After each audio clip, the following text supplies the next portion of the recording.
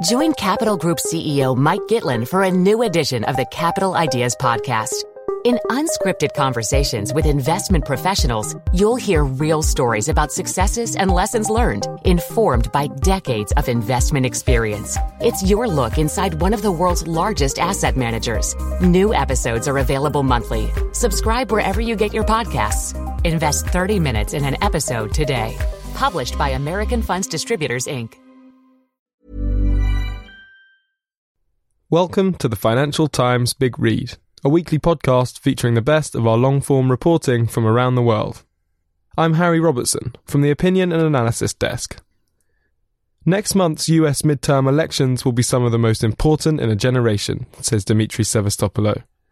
Should the Democratic Party regain a majority in the House of Representatives, they could make life very difficult for President Donald Trump and would be handed the power of impeachment. But while it appears Mr. Trump has spurred a Democratic surge, Conservatives are also fired up for the fight. Donald Trump was back to his old tricks. Speaking before thousands of fans in western Iowa last week, the president conjured up a nickname for his latest target, a Democrat named Cindy Axne, who's hoping to become the first woman to represent Iowa in the House of Representatives. Mr. Trump roared, "Cindy tax me. It's a very good name. I guess it's actually Axne, but we call her Tax Me." This sent ripples of laughter across the packed arena in the city of Council Bluffs. He remarked, "That was so easy." Mr. Trump was reveling in the sort of gamesmanship that helped him win the White House. But this year he has a very different goal. The rally was just one stop on a hectic tour designed to help Republicans defend their increasingly at-risk majority in the House and keep control of the Senate. The midterm elections early next month are shaping up to be the most consequential in a generation. The stakes are high for the Republican Party, which controls both chambers of Congress, but risks a possible rout in the House of Representatives due to a large number of retiring members and anti-Trump anger energizing Democrats. For Mr. Trump, the stakes are even more dramatic. Losing the House would allow the Democrats to open investigations, with subpoena power, into everything from his tax returns to his alleged affair with porn star Stormy Daniels. More critically, Democratic control of the House would enable the party to try and impeach Mr. Trump, particularly if Robert Mueller, the special counsel, produces a damning report about ties between the Trump campaign and Russia and possible obstruction of justice by the president. Political pollsters believe the Democrats are going into the final stage of the campaign in a strong position. Charlie Cook of the Cook Political Report notes that the party that controls the White House has lost House seats in 35 of the 38 midterms since the Civil War. The Democrats need a net gain of 23 seats to take control of the House. The Cook Political Report estimates that 69 of the 435 races are competitive, where both parties have a realistic chance of winning, while another 39 races have the potential to become competitive. Of the 31 seats in the House that it rates as a toss-up, 29 are currently held by the Republicans, while another 12 of the competitive seats are rated lean Democratic. Facing a potential Democratic wave, Republicans are taking solace in the buoyant economy, with unemployment now down to 3.7%. At his rallies, Mr. Trump declares that there will be a Republican red wave because of the economy. He told New York Magazine last week, quote, "Historically, you don't tend to do so well in the midterms. But this is a different presidency, and this is the greatest economy ever, so we'll have to test that." David Young, the incumbent who is facing Miss Axne in next month's election, dismisses the threat. He says, "I don't believe the blue wave is going to come to Iowa. We have a red dam." And he adds, "There may be some blue tornadoes that touch down around the country." The Democrats are confident, however, that they will win the House, even with the economy doing well. While they are campaigning on bread-and-butter issues such as healthcare and calls to reverse the recent tax cuts, the midterms are generally seen as a way to score the first 2 years of a president's time in office. Howard Dean, a Democratic presidential contender in 2004, says, "It's a referendum on Trump for the most part," and he notes, "I expect to win the House, and I actually think there's a decent chance we'll win the Senate." When a president has an approval rating above 50%, the historical record suggests that the midterm losses for his party can be limited. Mr. Trump's rating has been hovering in the low 40s. Aside from the tendency for voters to punish the president's party, the Democrats should gain from a court decision to order a redistricting in Pennsylvania to reverse Republican gerrymandering. Brendan Boyle, a Democratic congressman representing Philadelphia, says, "I'm very optimistic about taking back the House." Another driver of Democratic optimism is the mood among women voters. The party is fielding a record number of female candidates, and many of those candidates are running in competitive districts and are being helped by strong fundraising campaigns. Abigail Spanberger, a former CIA operative vying to oust Dave Bratt, a Republican who stunned House Majority Leader Eric Cantor in the 2014 GOP primary, raised a record $3.6 million in the third quarter. Her Virginia district was solid Republican a year ago, but is now rated toss-up. In February, Mr. Bratt told the Financial Times that he would win, but said that if a Democratic wave caused him to lose, it would be, quote, a tsunami. Democratic women candidates are also being propelled by the Me Too movement. Many are angry at how Republicans handled the claims of sexual assault against Brett Kavanaugh, now a Supreme Court judge. Women already comprise a majority of the electorate and have a greater tendency to vote than men. Anna Greenberg, a partner at polling group Greenberg Quinlan Rossner, says the percentage of women who say they would vote for Democrats has risen since the 2016 election. She added that the party was attracting more and more college-educated and suburban women. Ms. Greenberg says, "You see a mass influx of women to the Democratic Party. The feminization of the Democratic Party feels like it's at an apex." She adds that one of the biggest protests in Washington was when women marched against Mr. Trump the day after his inauguration in January 2017.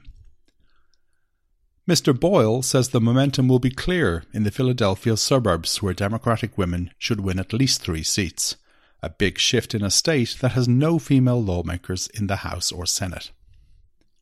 In an interview at Perk Perry, a coffee shop in a small town west of Des Moines, Iowa, Ms. Axne says women want a political voice.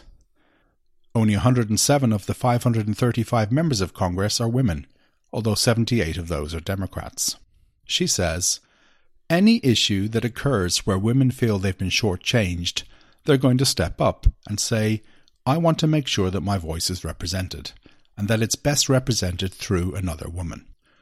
Mr. Young, a 2-term congressman who won the Iowa 3rd Congressional District by 14 percentage points in 2016, admits his race is tougher this time.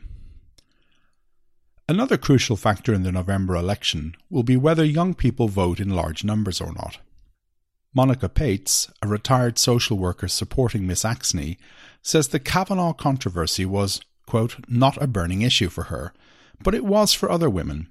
She says, "Maybe I'm an old fogey, but I think that it's more of a driving force with younger women and women who have had that experience, and there are a lot of them." Mark Wampler, a supporter of Mr. Young, says he was, quote, not sure that the Democrats are going to have any more success than anyone has had any time in the past. Democrats are trying to address that gap. This campaign won a high-profile recruit last week, singer Taylor Swift. In endorsing Phil Breesden, a Democrat running against Martha Blackburn for the Senate in Tennessee, Ms. Swift told her 112 million Instagram fans that young people should register to vote to help defeat Ms. Blackburn. And in an effort to goad young Democrats into voting, a group called Knock the Vote has produced videos mocking millennials for being apathetic, all told in the voices of older voters. As they dare young voters to share the video, retirees say, quote, "We're a generation of doers, not whiners, and we're doing great." While many Republicans are pessimistic about their odds in the House, they're much more confident about retaining control of the Senate. Democrats face a very tough electoral map since 26 of the 35 senators up for re-election are from their party, and 10 of those are in states Mr. Trump won in 2016. The Cook Political Report classifies 5 of them, Florida, Indiana, Missouri, Montana and North Dakota, as toss-up races. The Republicans have a 51-49 majority in the Senate, so the Democrats need a net gain of 2 seats to win. While they have several narrow paths, they would have to hold their 5 most vulnerable seats and win 2 of the 4 toss-up Republican seats: Arizona, Nevada, Tennessee and Texas, or a similar combination. The Kavanaugh battle may motivate Democrat voters in House races, but it could hurt their Senate chances, where the party is defending several seats in conservative states. North Dakota looks out of reach after Heidi Heitkamp, who was already seen as the most vulnerable Senate Democrat, voted against the judge. While Mr. Trump has campaigned for many House members in recent weeks, he appears to be shifting to the Senate this week with rallies in Montana, Arizona and Nevada. In Montana, the Democrat Jon Tester has recently lost ground in the polls, raising Republican hopes in a state Mr. Trump won in 2016. In Arizona, Martha McSally, the first female fighter pilot to fly in combat, is neck and neck with Democrat Kyrsten Sinema in a state Mr. Trump narrowly won. In Nevada, a state Hillary Clinton won, Republican Dean Heller and Democrat Jackie Rosen are in a virtual tie. The race that has sparked the most interest is Texas, where Republican Ted Cruz faces a stiff test from former punk rocker Beto O'Rourke. Mr. O'Rourke has gained grassroots support because of his refusal to use pollsters and strategists or take money from special interests. In a stunning result, he raised $38 million in the third quarter of the year. The Texas race has sparked talk about Mr. O'Rourke being on the Democratic presidential ticket in 2020. But for now, it's testing whether a surge in enthusiasm among Democrats can help win a conservative state. Republican candidates face their own challenges getting Trump supporters out to vote. At the Council Bluffs rally, there were lots of banners that read, "Promises made, promises kept," in a reference to Mr. Trump having followed through on his campaign pledges, everything from withdrawing from the Paris Climate Accord and Iran nuclear deal to passing tax cuts. But there were very few campaign signs for Mr. Young. As the sound system played songs such as Sympathy for the Devil by the Rolling Stones, a woman rushed over to a Trump van before the president took to the stage and made a request. Would he hold up a Young banner so that the TV cameras would catch it in their shot of Mr. Trump? He did, but the sign was lost among the thousands of Trump banners. Thank you for listening. If you've enjoyed this Big Read podcast, you can subscribe on all the usual channels. If you're not already an FT subscriber, visit ft.com/offer for our latest subscription offers. This episode was produced by Harry Robertson.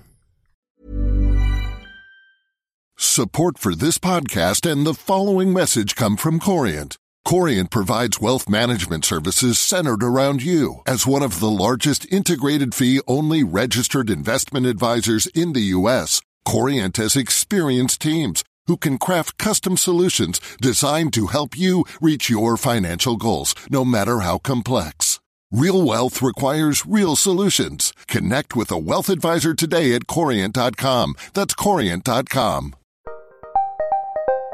Did you know the Capital Ideas podcast now has a new monthly edition hosted by Capital Group CEO Mike Gitlin? Through the words and experiences of investment professionals, you'll discover who was their best mentor, what's a mistake they made that changed their approach, and how do they find their next great idea. Subscribe wherever you get your podcasts. Published by American Funds Distributors, Inc.